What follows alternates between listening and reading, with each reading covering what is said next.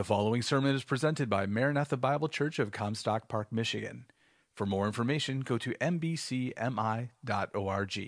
This morning we're going to go back to the Old Testament for our message. I like the Old Testament, and we hear so much of the New Testament. Todd goes through lots of parts of the New Testament, so I always think it's nice to take a break and go to the Old Testament. So we're going to be going to Psalm 23 this morning. I'm going to be giving you a little bit of background here first of all, however, and if you were here when I preached on Psalm 1, you will maybe remember some of this stuff, but review is always good, they say. You need to at least go over things 3 times to get it embedded in your head. Today, we're going to take a look again at Psalms. Psalms was Israel's worship book or song book, the prayer book. Psalms is one of 2 Old Testament books most frequently quoted in the New Testament. The other one would be Isaiah. Jesus quoted Psalm 110 verse 1 in Mark 12:36. He quoted Psalm 82:6 in John 10:35, Psalm 41:9 in John 13:18. Psalms point to Christ. When Christ was on the road to the Emmaus after his resurrection, and he was talking to a couple of disciples there who just couldn't understand what all had happened. He says in Luke 24:44, says, "These are my words that I spoke to you while I was still with you, that everything written about me in the law of Moses and the prophets and the Psalms must be fulfilled." Various authors are involved in writing the Psalms. David wrote over 50% of them. Solomon, the sons of Korah, Asaph, and some others. There's different types of Psalms as well. There are Psalms of praise. There are Psalms of thanksgiving. There are Psalms of lament and wisdom and messianic Psalms, those that point directly to Christ. The book of Psalms helps teach us to learn to be worshipers, men and women who, like David, seek after God. John Calvin tells us that he had been accustomed to call the Psalms the anatomy of all the parts of the soul, for there is not an emotion of which anyone can be conscious that is not here represented as in a mirror. Of all the books of the Bible, Psalms is one of the most well-known because it speaks to many of our human problems. Psalms are true to our Christian experience. One of my former pastors at one time recommended that instead of taking sleeping pills to sleep, we would do better taking a dose of the Psalms. And quite often that's true. If you get up, you can't sleep at night, take your Bible, read through the Psalms, other parts as well, but Psalms are really good for that. Psalms should be part of our daily lives. Colossians 3:16 says, "Let the word of Christ dwell in you richly, as you teach and admonish one another with all wisdom, and as you sing psalms, hymns, and spiritual songs with gratitude in your hearts to God." So then Psalms are a pattern for worship. Singing of Psalms has been an important part of worship through the centuries. Psalms are a combination of instruction or law and poetry. Instruction many times through history has been taught in song. And if you remember going back to your childhood, all those little songs you used to sing, I don't know in Sunday schools if they sing a lot of those older songs, but they taught doctrine. They taught Scripture. A lot of songs, as I grew up, that was one of the things they taught. They teach and affirm doctrine. For example, the eternality of God can be seen in Psalm 90, 1 through 4. The omniscience of God in Psalm 139, 1 through 4. The omnipresence of God in Psalm 139, 7 through 10. And God as creator. Psalm 139, 13 to 16. And many of the doctrines pertaining to our scriptures can be found in Psalm 119. About all those that long psalm is primarily about the Word of God. And Calvin asserts that the Psalms will also train believers in earnest prayer. Psalm 42 is an example of that. And you can pray the Psalms, and I recommend it. You can pray almost any part of Scripture, but Psalms is especially conducive to prayer. And Psalms are also meant not just to inform us. I believe the 23rd Psalm is one of the most well-known Psalms. When people are looking for solace and comfort, they will often go to Psalm 23. However, I'd like to posit to you that it is more than a Hallmark card. Psalm 23 is used a lot in Hallmark cards, other cards, and it's really more than that. As we begin to look at Psalm 23 here, Psalm 23 is part of a trilogy. It's Psalm 22, 23, and 24. They go together as messianic psalms. They manifest Christ. They point to Him. In Psalm 22, you see Him as the Good Shepherd. John 10, verse 11 says, I am the Good Shepherd. The Good Shepherd lays down His life for the sheep. And in Psalm 22, you'll see verses that pertain to His crucifixion.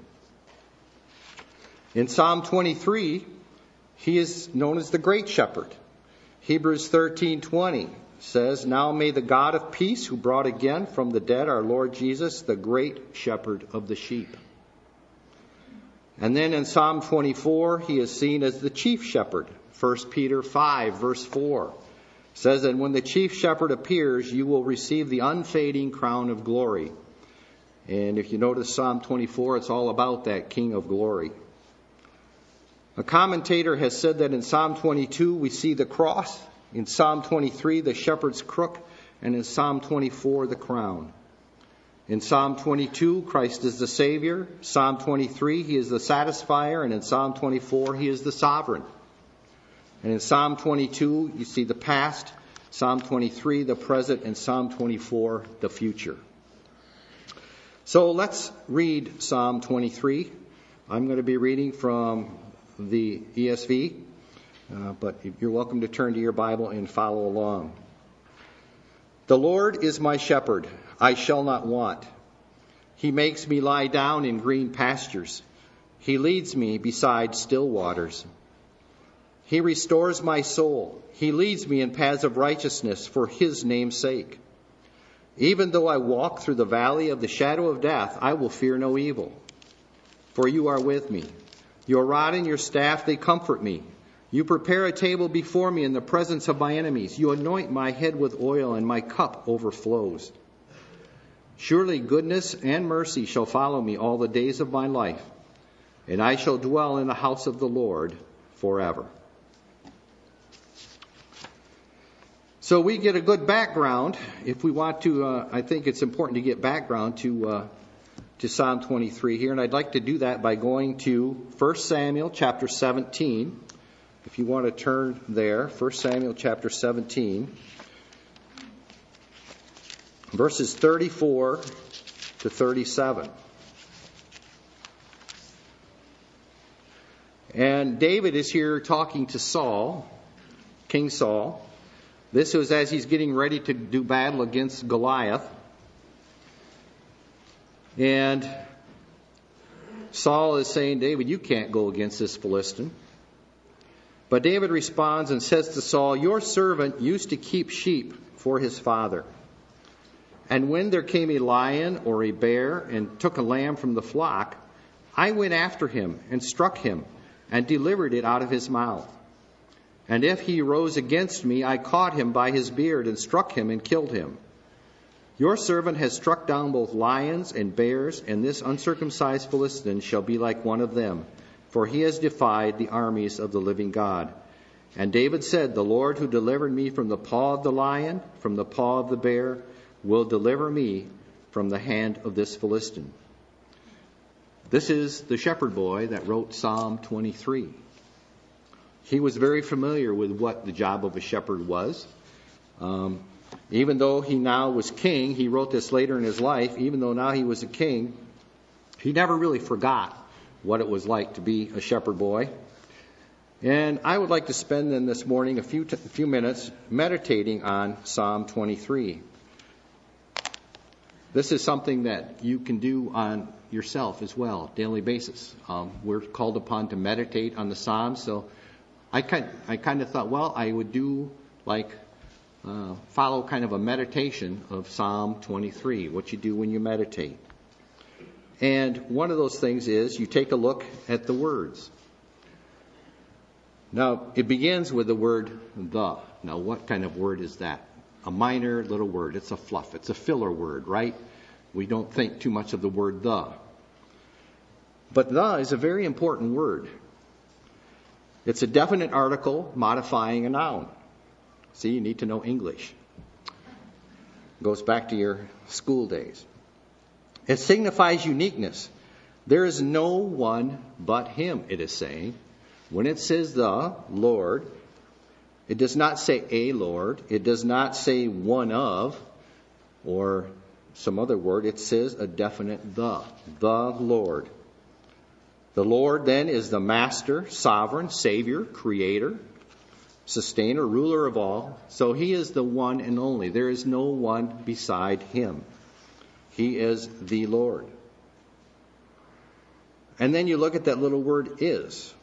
Another kind of insignificant word, possibly. But you look at it and it's the present tense. It's now. It's current. It does not say was, past tense, or will be in the future. It's now. The Lord is. My, another one. Personal. Very personal word. Signifies a personal relationship, possession. Belonging to or you belonging to the person. It doesn't say our. It doesn't say your. David was very personal here. He says, the Lord is my shepherd. And shepherd, of course, is a caregiver, protector, provider. David knew all about that, as we just read. But the interesting thing is, if you look at that phrase, the Lord is my shepherd, if the Lord is your shepherd, you're acknowledging you're a sheep. Sheep are dumb, clueless animals. From everything I've read, they're weak, dumb, helpless. They're just dumb, and it's the only thing I can think of. They're just dumb. And David was classifying himself, even though he was king, even though he was the most powerful man in Israel, he was saying, "I'm a sheep." In looking at his relationship with his God, with his Lord. So Isaiah 40:11 takes that a little bit further. It says, he shall feed his flock like a shepherd. He shall gather the lambs with his arms and carry them in his bosom, and shall gently lead those that are with young. And in Ezekiel 34, that's another interesting passage. This is a passage where God is talking to the people of Israel again. He says, I myself will be the shepherd of my sheep. And I myself will make them lie down, declares the Lord God. I will seek the lost, and I will bring back the strayed, and I will bind up the injured, and I will strengthen the weak, and the fat and the strong I will destroy. I will feed them in justice. So those are all things that we see about a shepherd. The sheep, you notice, don't go looking for a shepherd. The shepherd seeks the flock. God seeks out his people. So we see here then that this psalm, if we really look at it, is primarily for believers. So often it's read in funerals and so on, and I suppose maybe it does give some comfort to people, but the only people who can really get comfort from this psalm are believers, because we're his sheep. So an unbeliever cannot say that the Lord God is their shepherd. And Jesus talks about this in John chapter 10. And John chapter 10 is an interesting passage because it could almost be go right along with Psalm 23. John chapter 10 verses 1 through 5 says, Truly, truly, I say to you, he who does not enter the sheepfold by the door, but climbs in by another way, that man is a thief and a robber. But he who enters by the door is the shepherd of the sheep. To him the gatekeeper opens. The sheep hear his voice, and he calls his own sheep by name and leads them out. When he has brought out all his own, he goes before them, and the sheep follow him, for they know his voice. A stranger they will not follow, but they will flee from him, for they do not know the voice of strangers. So the sheep and the shepherd had a very personal relationship. Then it goes on to say here that it says, I shall not want. Psalm 34:10 says, those who seek the Lord lack no good thing. And if we look at the word shall, again, another interesting word. Shall is a word that denotes both a present and a future. And we also notice from this statement here, shall not want, that this statement is definite. It's not ambiguous. It doesn't say maybe. It doesn't say possibly. It says, I shall not want or lack any good thing. And God's examples of God's providential provision abound. And the people of Israel would know this from their history. If they looked back at all to the wilderness, they would see that God provided for them water out of a rock, manna in the wilderness, quail to be fed. Those are all from the hand of God. They didn't raise the quail. They didn't do anything to provide the manna. Those were all things that God gave them out of His grace. Elijah, the prophet Elijah, in time of famine in 1 Kings 17 verse 6 was fed by ravens. Elijah in the wilderness, 1 Kings 19:6, was fed cakes and water. Then there was the prophet's widow in 2 Kings 4 verse 6, where Elisha and the widow of Zarephath and her son, their oil did not run out. She was told to bake a cake for Elisha. And, she was saying, well, that's all I have. And gather all the jugs you can, and they started pouring oil, and it didn't run out until the famine was over. Then we have in the New Testament the feeding of the multitudes in Matthew 14:20. There was 12 baskets left over from that feast. And then finally to the saints, which includes us, in Philippians 4:19, we have the promise, but my God shall supply all your need according to His riches in Christ Jesus. And in 2 Peter 1 verse 3, he says that He provides everything pertaining to life and godliness. And Matthew 6:25 through 34, in that famous Sermon on the Mount, you'll remember the passage where that Jesus tells us not to be anxious, not to worry, not to fear. So God provides. God provides for His people. In verse 2, it says, He makes me lie down in green pastures. He leads me beside still waters. Sheep left to themselves would lack everything. They would just die, because they wouldn't know how to find food. They wouldn't know how to find water. All this thing the shepherd did for them. They were very helpless and vulnerable. So we have here then a picture of rest and contentment. Exodus 33 verse 14, God told Moses, my presence will go with you, and I will give you rest. Jesus says in Matthew 11:28, come unto me, all you who labor and are heavy laden, and I will give you rest. So in this green pastures, there's lush food for the sheep. There's plenty. They don't have any want. And for our lives, the Word of God should be like that. That should be our lush green pasture. We should feast on that Word every day. And the still waters. The sheep could not drink from fast-flowing streams. They would panic. They'd get scared. So the shepherd would always have to see to it that they came to a place where the waters were either gently flowing or maybe at still. And so this was what Christ also does for us. You know, He's the living water, found again in Him and His Word. So we can see in these verses that the security of the believer rests upon the shepherd. Our security, our contentment will rest upon the shepherd. The shepherd, Christ, will always supply what is necessary for our material and spiritual well-being.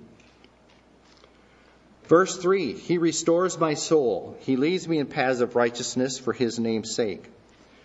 Restoring your soul there refers to giving new life. It could be an invigoration of a person who's maybe had a bad day or whatever. You read the Scriptures and you can be reinvigorated. He restores our soul. He accomplishes this then through the Word of God. Psalm 19:7 says, "The law of the Lord is perfect, reviving the soul." If you look at the King James, it says converting the soul. The word is also used to convert people, to convert our soul. So that's part of the restoration process as well. And if He leads us in the paths of righteousness, it's also implying then that we're following, because He's the leader. We're following behind Him. Then it says He instructs us by the Word. We can see that in 2 Timothy 3:16, where it says that all Scripture is inspired by God and profitable for teaching, for reproof, for correction, for instruction or training in righteousness. And He also directs us by conscience and providence. Providence being God's governing of what things happen in our lives, by what people He brings into our lives. As I look back over my life, I can see, you can't quite often see it when you're going through things, but when you get to the other side, you look back and you can see how God worked in your life to bring you all along. My spiritual growth has depended a lot on things that I've been through. Jobs I left where I did it, really basically took a step on faith because I didn't know how it was going to turn out. I decided I was going to sell life insurance based on the encouragement of my wife. It didn't turn out too well. But all those things came to points in our life where then we had to make a decision to go another direction. And all those directions, God, if you look at the underside of something, it looks a mess. But if you look at the top side of something that God has been working on, you get a beautiful picture. And that's what God does in our lives. He brings people into our lives to influence us and to encourage us. And to I wouldn't be here today if I hadn't gone through all those things. It's amazing how God works all these things together for our good. We may think they're not so good at the time, but God works them all together for His good and for our good. John 10, verses 25 to 27. See, this is another one where John 10, Jesus talks a lot about being a shepherd in John 10.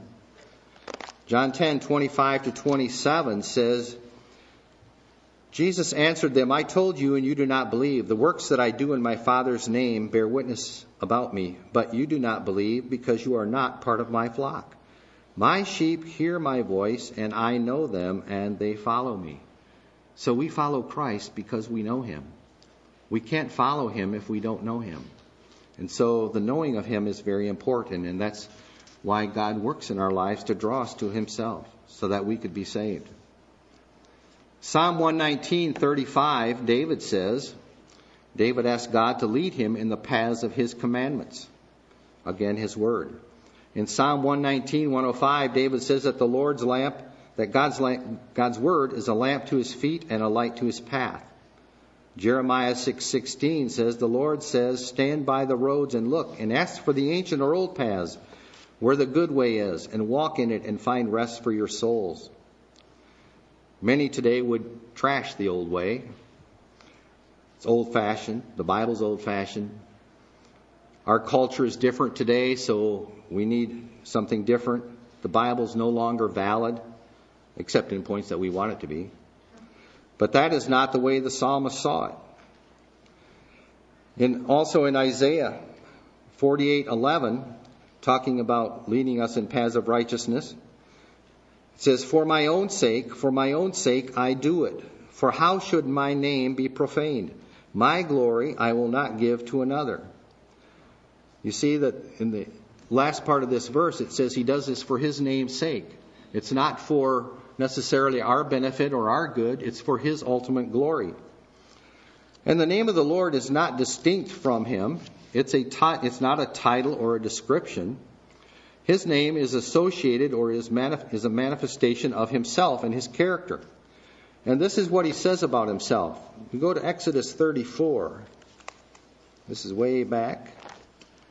Exodus 34, verses 6 to 7, says, the Lord passed before him and proclaimed, the Lord, the Lord. There you have that again. The Lord, the Lord.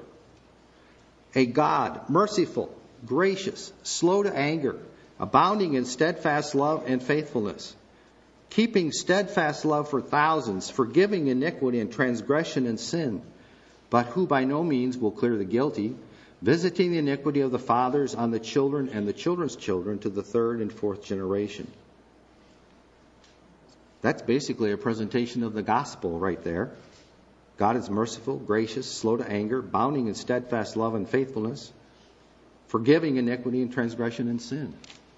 This is our God. This is the Lord. This is the Lord that David was referring to here in Psalm 23. Then we have verse 4. Even though I walk through the valley of the shadow of death, I will fear no evil. For you are with me, your rod and your staff, they comfort me. This can be a picture of our life here on earth, walking through this valley. Because basically this is what somebody has called it the vale of tears, our life here on the earth.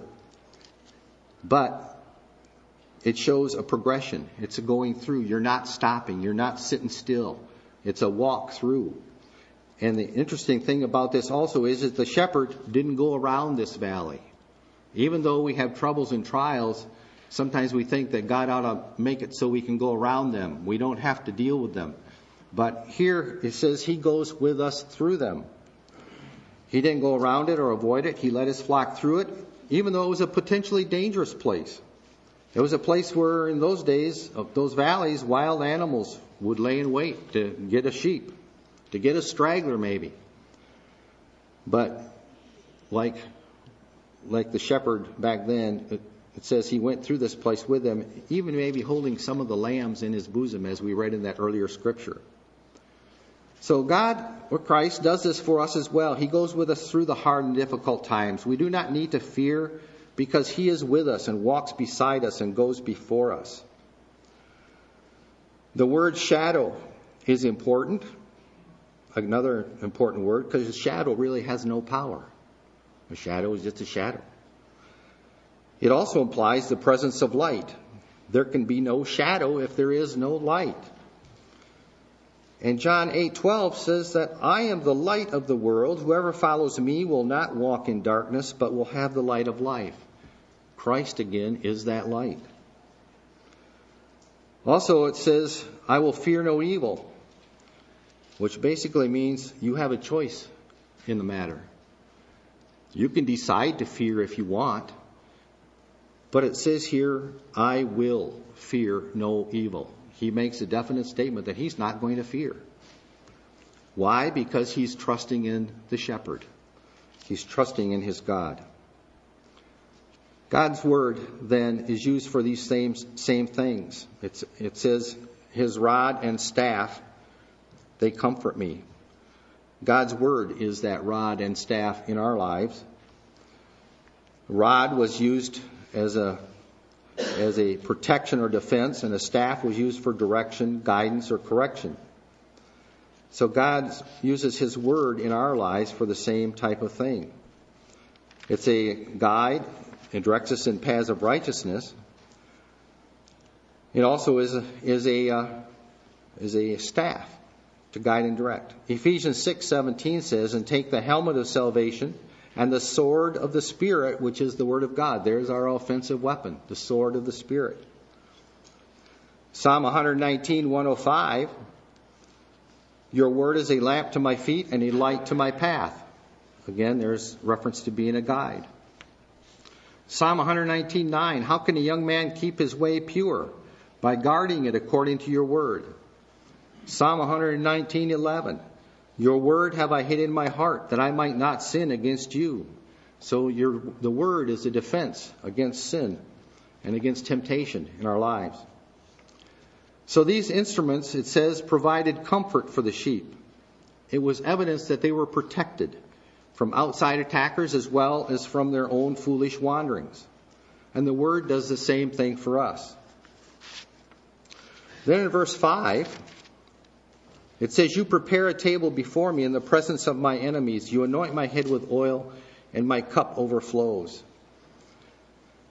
Some commentators think there's a break here, and it goes from talking about the Lord being a shepherd to the Lord being a host. David was a king, and so he would have been familiar with both of these. I kind of like to think it as a continuation of his being a shepherd. The shepherd would find those places where a sheep could have lots of lush grass and lay down in perfect peace and comfort, even though, yes, there might still be enemies around, because there was always hawks flying overhead. There was always probably on the outskirts animals wanting to find a straggler or whatever. But it says, you prepare a table before me in the presence of my enemies. You anoint my head with oil. My cup overflows. That anointing, in those days, you anointed guests, special guests, got anointed with oil as part of their hospitality, you might say. So here, it's referring to, again, God's goodness and blessing upon our lives. It says, my cup overflows with abundant blessings. God isn't stingy. He is gracious and generous. And then in verse 6, we find God's grace and mercy shall follow me all the days of my life, and I shall dwell in the house of the Lord forever. This implies that his grace and mercy also will pursue you. When it says it will follow you, it's almost like it will pursue you. It will follow hard after you. It's almost like you won't be able to get away from it. You won't be able to get away from God's desire to bless you and to take care of you. And I shall dwell in the house of the Lord forever refers to a tabernacle, not necessarily heaven. I used to think that this was talking about heaven. But from commentators I've read and so on, it doesn't appear to be so. It says that this implies a lifetime of worship and fellowship with God and anticipates the time when Christ, the Anointed One, returns to his temple in Jerusalem. And in a way, it's also, if you look at it, it's talking about God's preserving power in our lives. It's the preservation of the saints. It's one of those doctrines of grace that we have, that we love so much. In the beginning, you have kind of the election, God choosing his sheep. And here you have saying what he chooses, he will keep. He will keep you for the rest of your life. So, and in Psalm 24, it kind of follows this when it says, I shall dwell in the house of the Lord forever, because this King of glory in Psalm 24 is coming back. And it talks about that return of that King of glory. So how then do we respond to the psalm? First of all, I would suggest that you want to make sure that he is your shepherd, that you are part of his flock. And that being said then, do you then demonstrate total trust in the Lord to provide all your material and spiritual needs? This is an area in my life that I need to work on constantly. It's one of those things you kind of fear sometimes and worry about. But again, we're called upon not to do that because he is our shepherd. And lastly, do you seek God's guidance and direction through his word to lead you in the right paths? Very important. Again, to go to his word. And so, to close here this morning, I'm just going to read again Psalm 23 and just let it soak into your mind and your heart. The Lord is my shepherd, I shall not want. He makes me lie down in green pastures. He leads me beside the still waters. He restores my soul. He leads me in paths of righteousness for his name's sake. Even though I walk through the valley of the shadow of death, I will fear no evil, for you are with me. Your rod and staff, they comfort me. You prepare a table before me in the presence of my enemies. You anoint my head with oil. My cup overflows. Surely goodness and mercy shall follow me all the days of my life, and I shall dwell in the house of the Lord forever. Amen. You're going to be dismissed now. There's refreshments in the side room. And I would like to close with a benediction. It's one we've read in Ephesians chapter 3. And I guess my Bible doesn't fall open to it like it should, does it? As much time as we spent in Ephesians. But anyway, Galatians, Ephesians chapter 3. Now to him who is able to do far more abundantly than all that we ask or think, according to the power at work within us, To him be glory in the church and in Christ Jesus throughout all generations, forever and ever. Amen. You've been listening to a sermon presented at Maranatha Bible Church in Comstock Park, Michigan, where we exist to display God's glory, declare God's truth, delight in God's Son, and disciple God's people. No part of this digital file may be reproduced or distributed without prior written consent. For permission, go to mbcmi.org.